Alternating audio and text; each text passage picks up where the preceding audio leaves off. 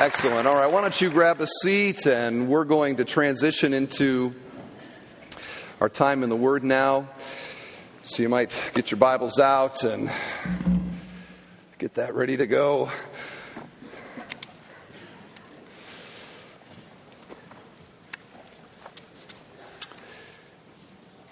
Well, it is good to get back into 1 Corinthians. We've been away for a while because we have been having a little series on the Holy Spirit that 1 Corinthians 12 brought up. And so we've talked about the gifts of the Spirit, and we've talked about the filling of the Spirit, and we've talked about the fruit of the Spirit. And so now we're getting back to 1 Corinthians today. Now, it's been a little while, so I just want to remind us of the situation that's going on here. And Paul is writing a letter to a church that he himself founded in the city of Corinth.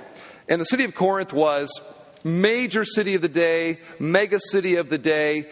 It was a place of commerce, lots of business. It was a city where they were obsessed with religion and sex and money. Sound like any place you live? I think so.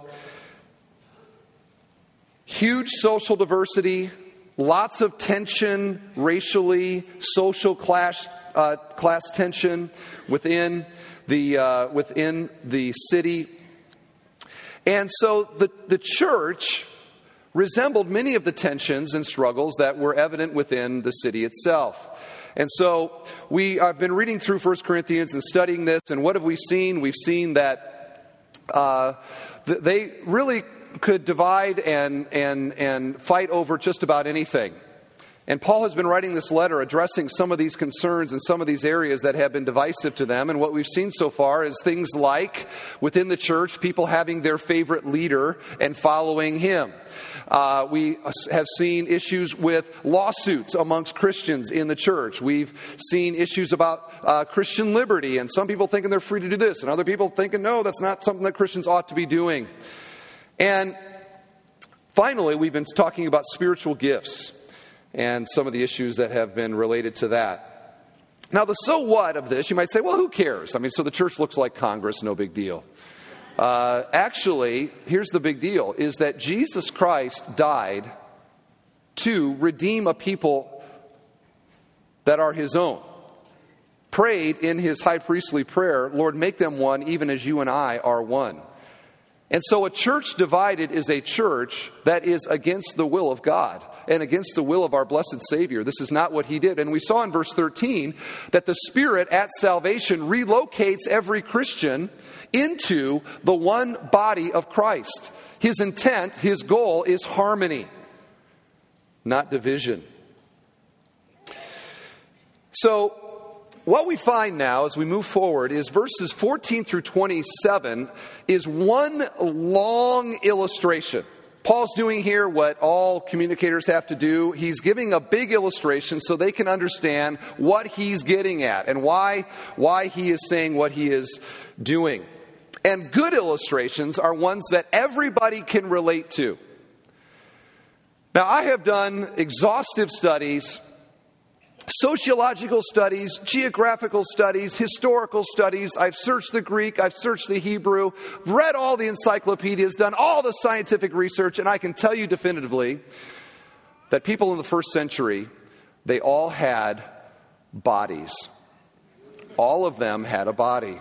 So an illustration that had about the human body would be one that everybody in the first century could relate to. Now, here's the beauty of this illustration. Is I think probably everybody here can relate to having a body. Anybody here not have a body? Anybody here having an out-of-body experience this morning? No. So that's the good news. What Paul's talking about here is something that all of us can relate to because all of us have a body, just like they did in the first century. Now, the core concept of what he is saying, he repeats in verse 12, 14, 20, and 27. And you can just see it in verse 14. The body does not consist of one member, but of many. So, one body, lots of parts to the body. Yet one body. Lots of different functions. Yet one body. That's kind of what he's saying here in this illustration. I also want to tell you that this is about as close as the Apostle Paul gets to being humorous. If you read the Bible, it's a serious book. The Bible is a very serious book. Very occasionally, there is a somewhat humorous illustration or comment. Jesus had some. He talked about the guy, imagine a guy who's all concerned with a little sliver in his friend's eye, and he's got this log out of his own eye. That's messianic humor. And here we have apostolic humor, about as close as we get. And since there's not that much of it in the Bible, let's enjoy it while we have it, okay? So this is a very simple illustration. Everybody here is going to be able to understand it, and yet it's very profound in its implication. And it's also somewhat humorous.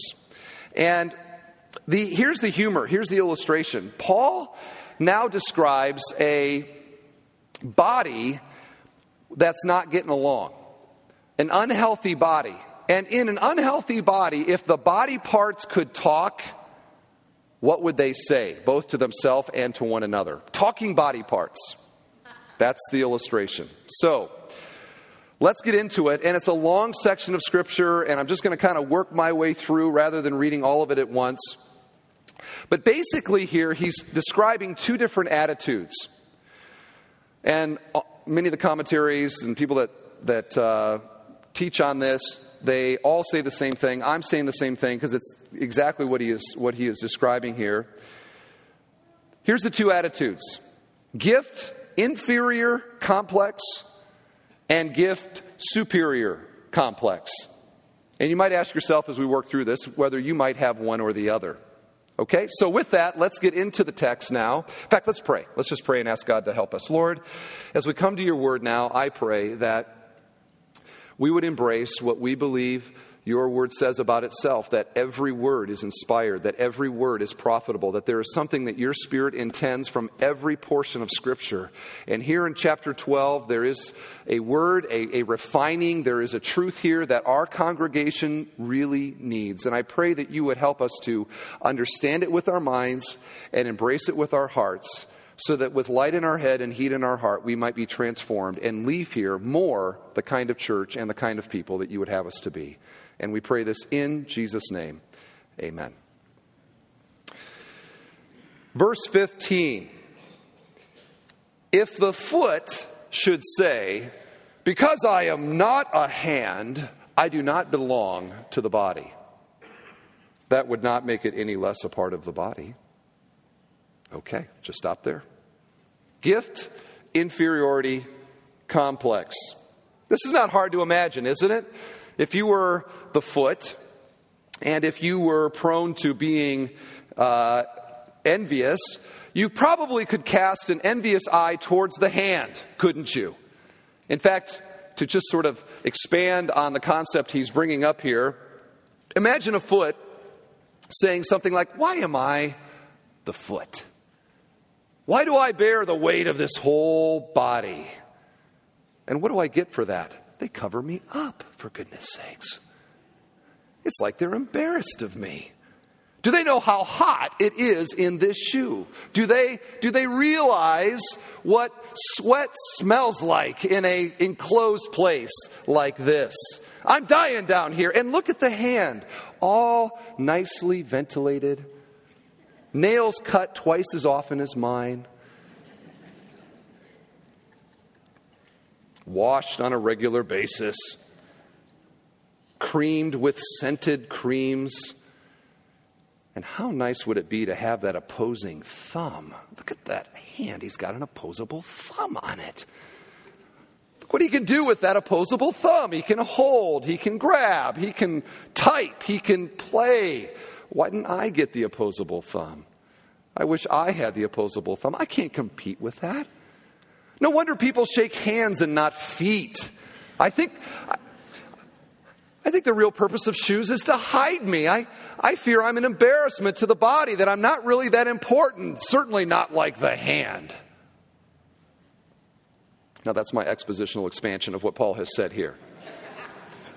A foot thinking to himself, how great it would be to the hand, and coming to the conclusion that because it's not the hand, it's really not that important to the body. Now he gives another illustration in verse 16 about an ear wishing it was an eye. And if the ear should say, because I am not an eye, I do not belong to the body, that would not make it any less a part of the body. So here we have now the ear, and the ear is casting an envious eye on the eye. That came out funny. And saying things like, if I could expand on that a little bit, why am I the ear? All my amazing functions hidden inside the head. Nobody notices me. And if they do notice me, it's because my lobes stick out too much. I never get compliments, not like the eye.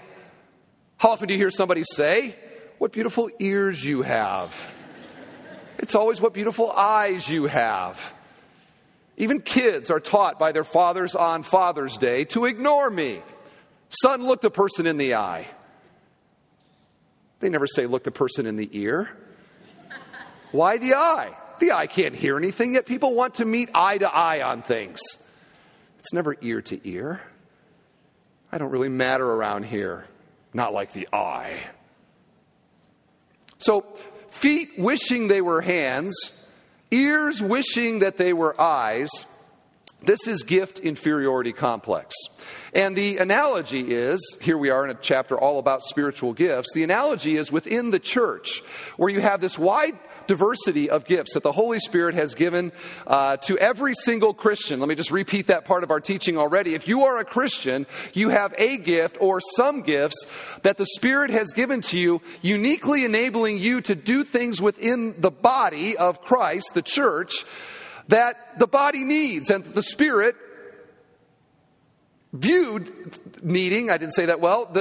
My tongue, come on, use your gift. The Spirit, in His wisdom, viewed you as the right person to have that gift to bless the church.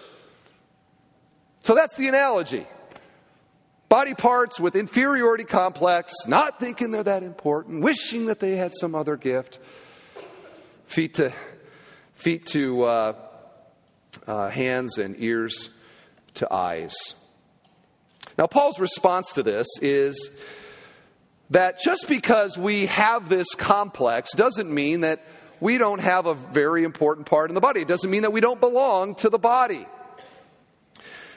He says this now in verse 17. If the whole body were an eye, where would be the sense of hearing? If the whole body were an ear, where would be the sense of smell? So beyond the fact that a body part can't self-amputate, just because it's got a bad attitude doesn't mean it just floats off from the body. It still belongs to the body. If all there was an eye, where would the hearing go? And if there was no hearing, this would be a problem, wouldn't it? Who here would want to give up their hearing? That would be a horrible thing. To hear the birds chirping in the morning, to hear the coffee brewing, and to hear Pastor Steve at church. This would be such a devastating experience. So we all want our sense of hearing. So if all you had was an eye, that would be a problem. In fact, I got thinking about how often in our movies monsters have some body characteristic that is super exaggerated. So you have the one-eyed monster or, the huge hands or something like that. Things out of proportion. That's a monster. That's not a healthy body. A body needs an ear. A body needs a foot. And an ear that is thinking this is seriously underestimating its importance. A deaf body is a problem. A footless body is a problem. So what happens, I think, is that when we have gift inferiority complex, effectively what we are doing is we're underestimating how important our role is within the body. And what happens with that then is it diminishes when we have this complex, I'm not that important. I'm not as important as other people. It diminishes our desire to serve and our enthusiasm and our willingness to use our gift.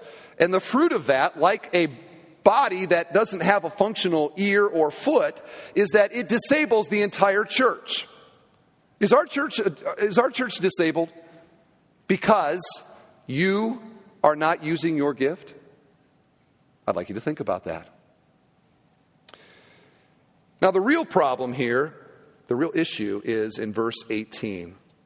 This is such a wonderful little verse here. Here's what it says. But as it is, God arranged the members in the body, each one of them, as he chose. Say those words with me. As he chose. The noun is he. Who's that? God. The verb is chose. God chose. The thing that you have, this enablement that you have, is something that in the sovereign wisdom of the eternal God, he decided you were the perfect person to have that. And he gave it to you. It is a gift. Charismata. It is a grace gift. None of us deserve any of the gifts that we have. God has bestowed them upon the church. The gift is a gift to the church, and since you have the gift, so are you. We all are gifted in this body, this local church. And all of this by God's choice. So one way to look at spiritual gifts is the same way that we look at salvation. That salvation is a gift. It is something that God gives to us. We've done nothing to earn it. We've done nothing to deserve it. And there's no reason for any of us to get all haughty that we've been saved. There's no boasting in it, Ephesians 2 tells us. And there's no boasting in what gift we have. And there should be no disappointment in what gift we have either. This is all from God. He chose. He gave it to us. So when we depreciate our own gift, what we are really doing is we are questioning God's wisdom and God's goodness. You see what I'm saying? If God is the one who gave it to us, and he said, I need you to do this. When I say, I think you made a mistake, I'm questioning his wisdom. I'm questioning his goodness.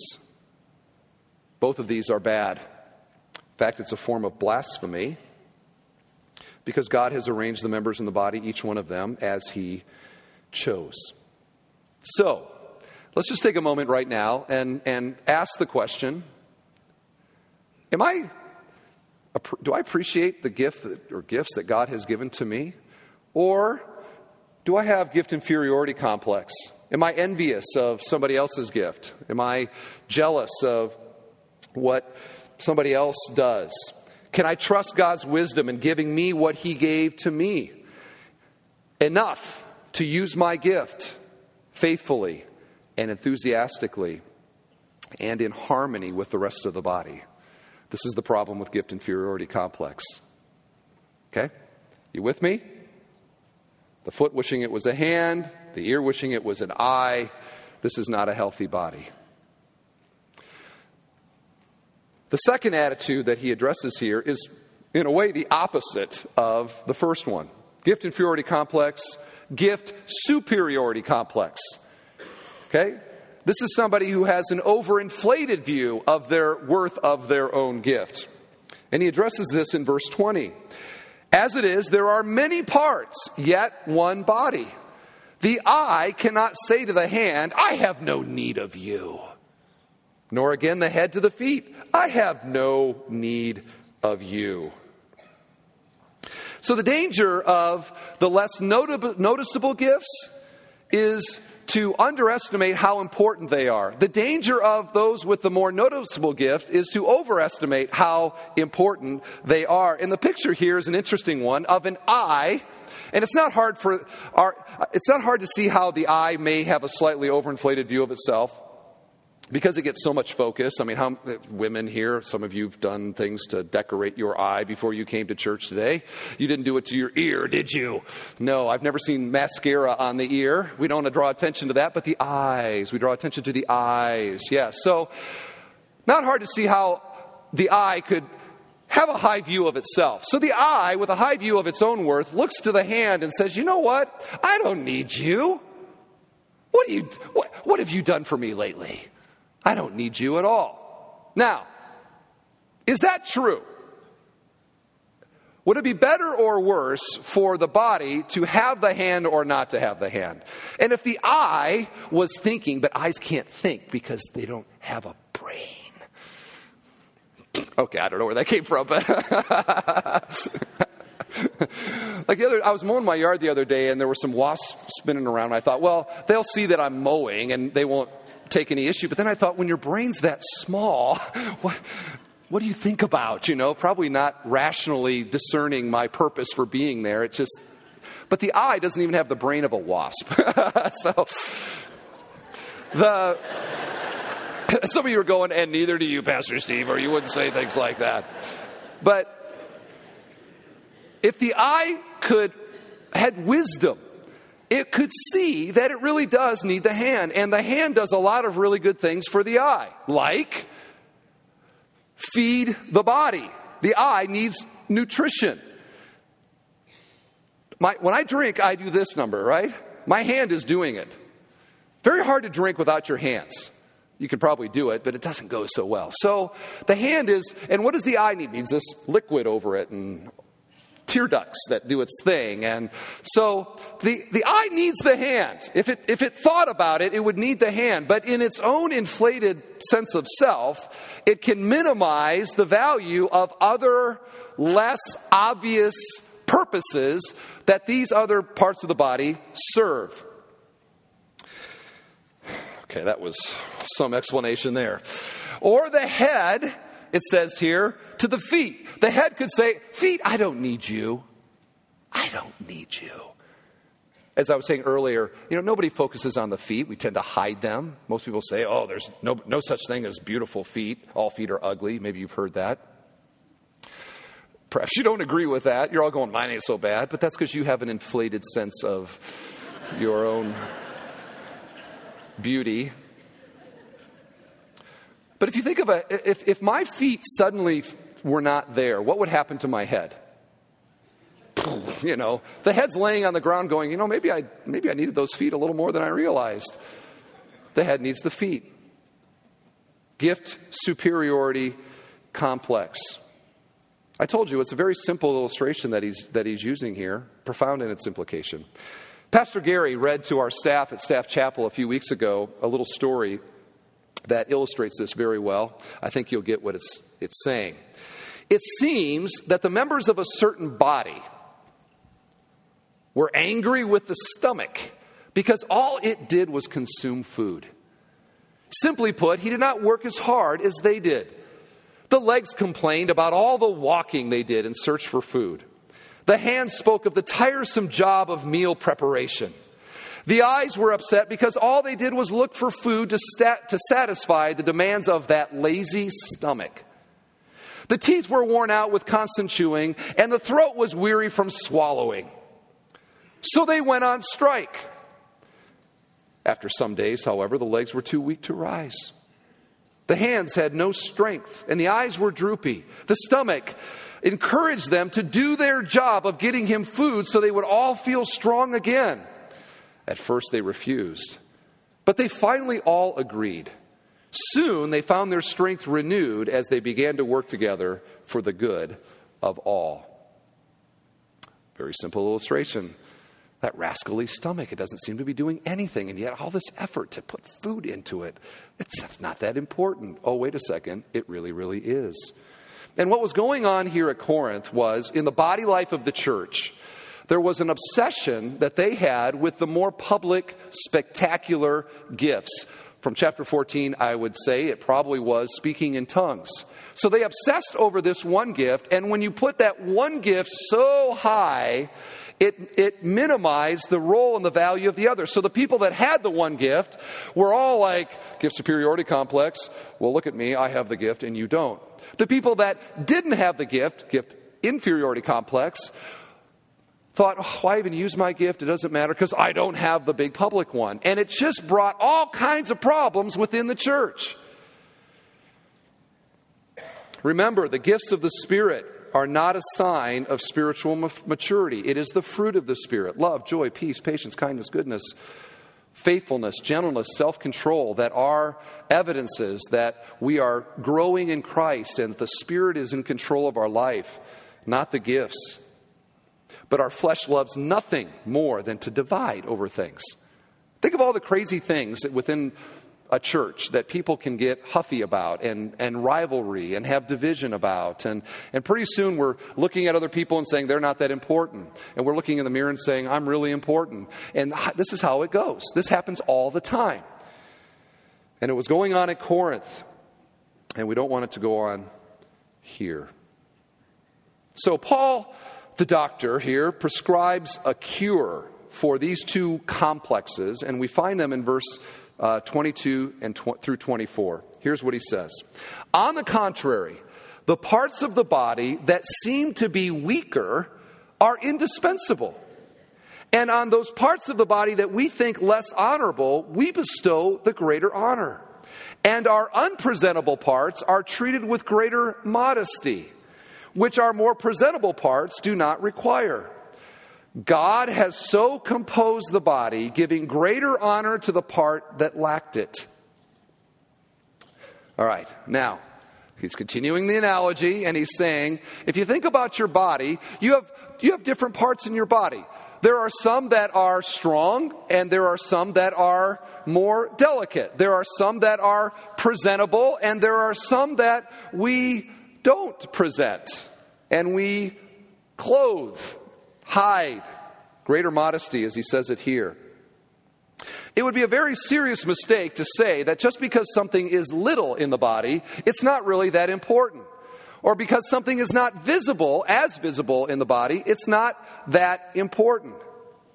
In fact, ask anyone here who's ever had a slip disc, hernia, vertigo, leaky heart valve, sciatic nerve, or dare I say, hemorrhoid.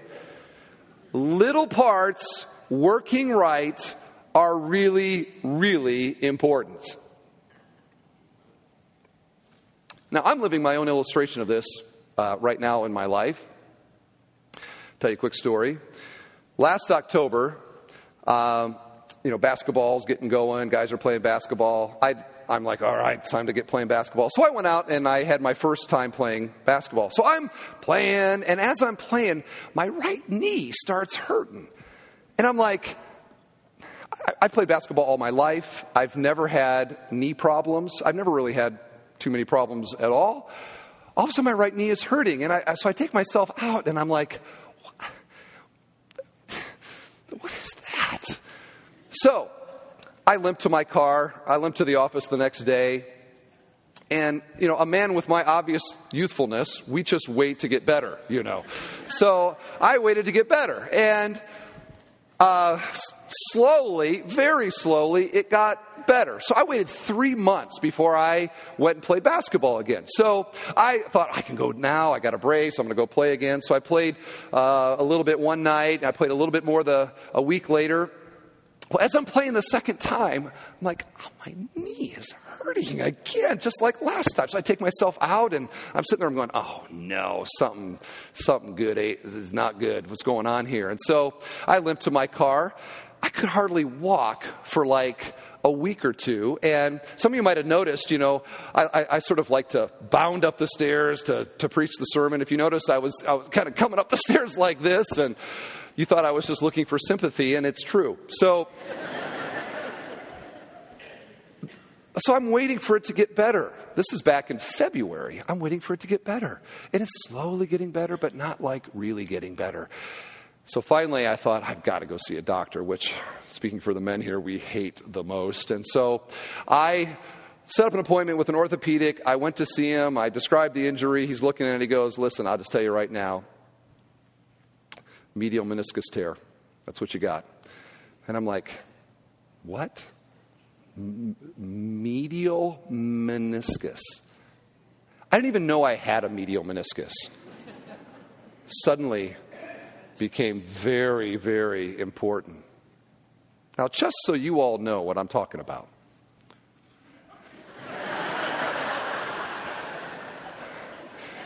If you notice over here on the right, okay, by the way, this is your knee, all right? This is your knee. Over here on the right, third one up, it says medial meniscus, and it's pointing to this really little piece of tissue in the knee, and it's got a little roll in there. It kind of is a little cup, and it lets your thigh bone connect to your shin bone down there. And so it just kind of holds it there. And it's very, very small. So very little. It's just a little thing. Great pain when it's not working, let me tell you. And so I have a torn medial meniscus. And he says, well, we'll just schedule the surgery and we'll get that taken care of. And of course I'm like, what? Surgery? Yeah, why? Because when little things aren't working right, it's a big deal. Like, how many of you this morning woke up and said, thank you, God, for a properly operating medial meniscus? Probably not. Probably not. But right now, I would trade medial meniscuses with you. I would love to have a properly operating right medial meniscus. In fact, I am reminded that it's not working right nearly every step I take. Tweak, tweak, tweak, a little something there. Little things make a big difference in the body. I'm having surgery in July, in case some of you are looking to cook.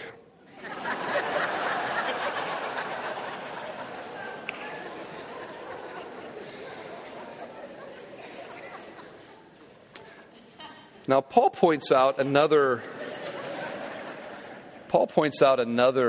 thing of the body, and this is a little bit awkward. If this is the funniest that Paul gets, it's also about the most risque.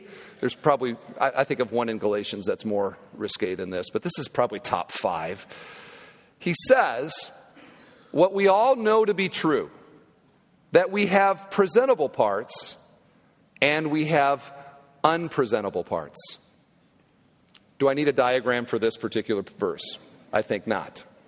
And he says here, don't we give the unpresentable parts a certain kind of honor by clothing them that our more visible parts don't receive?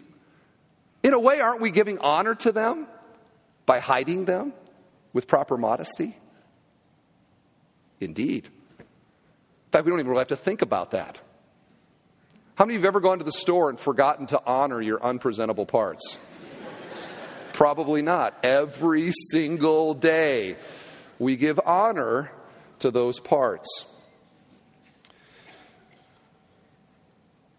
What Paul is saying here is that all parts of the body are important, and we wouldn't want to be without any of them. They all belong. They all belong. Verse 24, but God has so composed the body, giving greater honor to the part that lacked it. Here's now the thing, that there may be no division in the body, but that members may have the same care for one another. This is where all of this is going. What, Paul, why all the eyes and feet and ears and all the rest? What are you trying to say? This is what he's wanting to say. Why has God arranged it this way? So that there would not be division in the body. A body that is divided against itself, a body that is at war with itself, is a diseased body. That is not a healthy body. A healthy body, verse 25, is one where all the parts of the body care, same care for one another. Let me tell you about a disease. You've probably heard of the disease leprosy. Let me just talk about this. We don't run into it that much here, but in the ancient world, this was a major, major disease. If you read through the New Testament, Jesus oftentimes came upon lepers, and he amazingly touched them, healed them, and all the rest. But here's the thing about leprosy. Leprosy is a disease where the extremities of your body lose sensation. It's a nerve thing, so that the finger can feel warmth or cold or pain or whatever it might be, touch even, but that sensation is not felt by the rest of the body. Now you say, well, how big a deal is that? Well, think of all the times where you could, burn, freeze. Imagine, slamming your finger in the door and not feeling it. This would be a problem. Over time, think of the damage that not feeling your finger would do to the body, not having a functional finger, and to the finger itself. The finger needs the body needs the finger. Leprosy disconnects. There's not a sense of feeling one way or the other. It doesn't feel warmth. It doesn't feel cold. It doesn't feel connected. A healthy body senses every pain, every touch throughout the entire body. So that, for example, if you're hammering, and just this is an illustration we all can relate to probably, if you're hammering a nail, and you know where I'm going, and if you come down and you miss the nail and you hit your thumb, a healthy body feels that instantly. You know what I'm talking about? That instant pain, like, ah, right? The whole body feels what's going on. An unhealthy body would slam the thumb and would, here's the thumb now. Wow, wow, wow. And the healthy body, stupid thumb. You should have got out of the way. Didn't you learn from the last time that we did this? That would be a very unhealthy body, wouldn't it? A healthy body, what does a healthy body do? And you don't have to read books about this. You don't have to take classes on this. A healthy body, right? A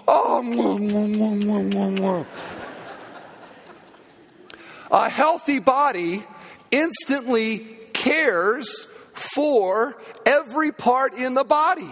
It feels what that part is feeling and wants to come to the aid, wants to give care and love. That is a healthy body. That is verse 25. In a healthy body, in a healthy church, we have the same care for one another. So that in a healthy church, when somebody is going through a trial, the church is not looking at them and saying, did you see this coming? What is your problem? Why didn't you get out of the way? The healthy church comes alongside in the midst of that and shows care and love. Why? Because we're feeling what they are feeling. They are connected to the church. We're in this together. If one part is hurting, the rest of the body is hurting. Now, it's simple. I know this is very simple. But oh, how important. Oh, how important it is. Friends, we are the body of Christ. This church is a full manifestation of the body of Christ. It is not the entire body. That is the universal church, every believer from all of history who's ever trusted in Christ around the world. But this is a local church, and every local church is a full manifestation of the church. We are the body of Christ. If you are a Christian and you are connected here at this church, you are a part of this body, which means that all these things we're talking about in terms of the dynamic of the way that we relate to one another and use our gifts is something that you have a role to play. And if you're thinking right now, oh no, it's not that important, that's gift inferiority complex. You've got a disease if you're thinking that way. Or if you're right here now going, well, you know what, I would connect here, but looking around here, I'm too good for these people. They don't deserve me. You have gift superiority complex. Healthy is where I am valued as a part of the body and where I value the body. It is a two-way street. And the lifeblood of this, my friends, is love for one another. That's why just a few verses, Paul is going to famously say these words. Love is patient. Love is kind. Love does not envy or boast. It is not arrogant or rude. It does not insist on its own way. It is not irritable or resentful. It does not rejoice at wrongdoing, but rejoices with the truth. Love bears all things, believes all things, hopes all things, endures all things. Love never ends. And in the body life of our congregation, the blood is love. The thing that goes to all the extremities and all the parts of our body is love. And when there is not blood getting to where it needs to go, that is a big time problem. We need to make sure as a church that we are doing our very best to pump all the way through this entire church the love of God shed in our hearts, expressed to one another. This is the gospel. Love God, love your neighbor as yourself. We never can get past those two things, can we? And how important it is in a church. This is health. And this is what we're aiming at. All right, I have two very brief applications now. to conclude our message today.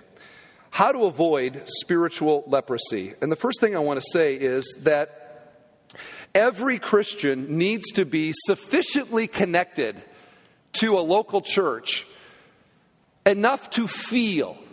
Okay? Enough to feel. Remember, leprosy, it doesn't feel. This finger is not felt by the body. In a way, you could say the finger doesn't feel the body. Leprosy spiritually is when I can kind of live my life. I can even be a part of a local church. And the ebb and flow of the church, the ups and the downs, the joys and the sorrows, the trials and the troubles, and the glad things as well that people go through, I am numb to it. I'm numb to it. Now, there are many people that will try to make an argument, well, you shouldn't belong to a church. There'll be anti-membership. And not always, but oftentimes, it is because they have had some experience in the body, some church somewhere that was bad and it was painful. And so their theology veers with their experience and they say, it's a lot better off to be numb. It's better not to be connected. It's safe. It's safe that way. And so they hunker down and they have their little bunker at home and have church with their family or something and call it good. Because that church, those local churches, it's too painful. Friends, that is leprosy. It may seem nice not to have pain, not to have sensation, not to have any of that. But in reality, like with leprosy, it does damage to the body part and it does damage to the church. So can I ask you, are you sufficiently into the body life of this local church where when needs are shared, you feel? You feel it. When joys or successes are shared, you also feel that kind of gladness because you're a part of the body. You say, well, I don't know. Well, here's the solution. It really comes back to Christ. When we recognize what the church is, bought with the precious blood of Christ, He obviously has a high value on the church. Nobody can say, Jesus doesn't value the church. He died for it. And when we share that kind of a value for it, what happens is that we, in spite of all the imperfections, in spite of the dysfunction, in spite of the challenges, we will love the church. Kind of like your body, if I could say that. We all look in the mirror and we see things we like and we see things that we don't like. Things that we can sort of be happy in and things that we have put up with for a very long time. And yet we all love our bodies, don't we? We care for them. We wash them and nurture them and go to the doctor for the body in spite of all of its imperfections. And every local church is like that. We've got zits here. We've got aches and pains, and we've got things that aren't quite working the way that they should, and all the rest. Yet, this is a church body to love. Are you connected here enough to feel that, to experience the body as God intended? I would encourage you to get connected. You say, well, how do I do that? Well, get connected in ministry. Be in a small group. Get connected with some people. Come talk to me if you're like, I totally don't know how to get connected. I'm standing right here in the back or something. Come talk to me. I'm good at like skin graft. I would encourage you to be life-giving here with an attitude of encouragement and love and kindness. Secondly, get connected enough to be felt. Get connected enough to be felt. The first point is to be connected enough to feel the body life. The second is enough for the body to feel you. Right now, if there was a vote in my body, most of my body would vote my right knee off of the island or out of the body. Okay? Because my body is not happy with my right knee now. Why did you do that? Why? We're all functioning fine. Spectacular, in fact. But you and your issues. But there's no denying that my medial meniscus is a part of my body. Why? Because my whole body can feel it. My whole body can feel it. All the parts are aware of the issue in the knee. And being a part of the church is much more than ministering to others, although it is part of that. It is the joy of being ministered to. To be a part of the church is to have a whole assembly of people, a congregation, a community of faith that is here with you in your life, to walk with you in your troubles, and to rejoice with you in your gladness, and to love and nurture. And this is what God intended humanity to be lived in community. We're not intended to be isolationists. We're not intended to be on our own. He wants us to live our life and faith with one another. Are you connected enough here where when you are hurting, the rest of the body is aware of it? We have a number of times, we have the experience here where we get a report, somebody's got something going on, and we're like, does anybody know who this is? And then we reach out to them and we say, have you been coming to the church? 10 years. I've been coming for 10 years. And we're like, really? That person's not connected enough to the body. They're hurting, and there's no network. There's no connection. Don't be that person. Don't be that person. God doesn't want you to be that person. So let me ask, are you connected enough for the church to know other Christians, to live that with you, to feel that with you, to care for you, to rejoice with you, to meet your needs? I could stop right now. I don't have time, and just kind of look around. And last night, Tom Hill was sitting in the third row. I shared last weekend. Tom Hill lost his brother. God remarkably brought him to faith in Christ like weeks before he died. And, Tom's small group rallied to him, and there's been love to them, and all the rest. And he was right here, and I said, I could have had Tom Hill stand right now and give a testimony to how God has used the church, and it's been wonderful for him. And I didn't, because I didn't have time last night. I was even later last night than I am right now. But it was, that's what I'm talking about. And I could look around here and say, oh, remember when you had that? And remember when you had, and you remember when that? And how did the body respond? And would you rather have gone through that all by yourself, or with people loving you and caring for you and uplifting you? Are you connected enough to where you have that? And if not, why not? This is one of these messages where we could just kind of throw these things out and we get the illustration, but the application of it is not something that I can do for you. This body needs you to start working. Start doing your thing here. And as you do, guess what? Other people are like, wow, that finger is really great. Oh, I love him too. Let's be in a small group together. And now when this finger is hurting, this finger's like, oh, we have so got to rally to him. So, we come around. Oh.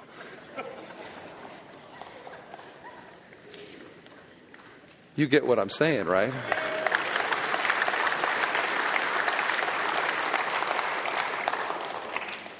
"45 minutes, and finally I connect."